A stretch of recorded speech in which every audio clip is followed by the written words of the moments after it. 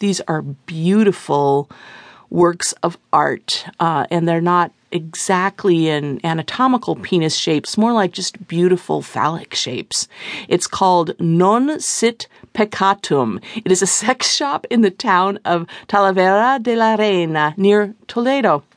And they have this iconic biblical scene with the two characters, Joseph with a peaked hat, Mary with her long veil, and then the beautiful child in the creche. And they're all designed in these shapes that would probably feel good as well as look beautiful.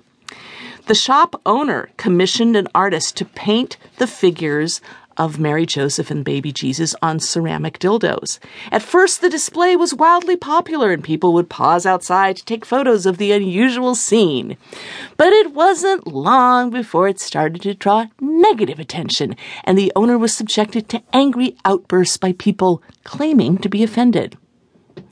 The owner recounted, "A man with his wife ordered me to remove the scene and said that if I didn't, they would do it themselves. Oh, ho, ho, but taking matters into your own hands."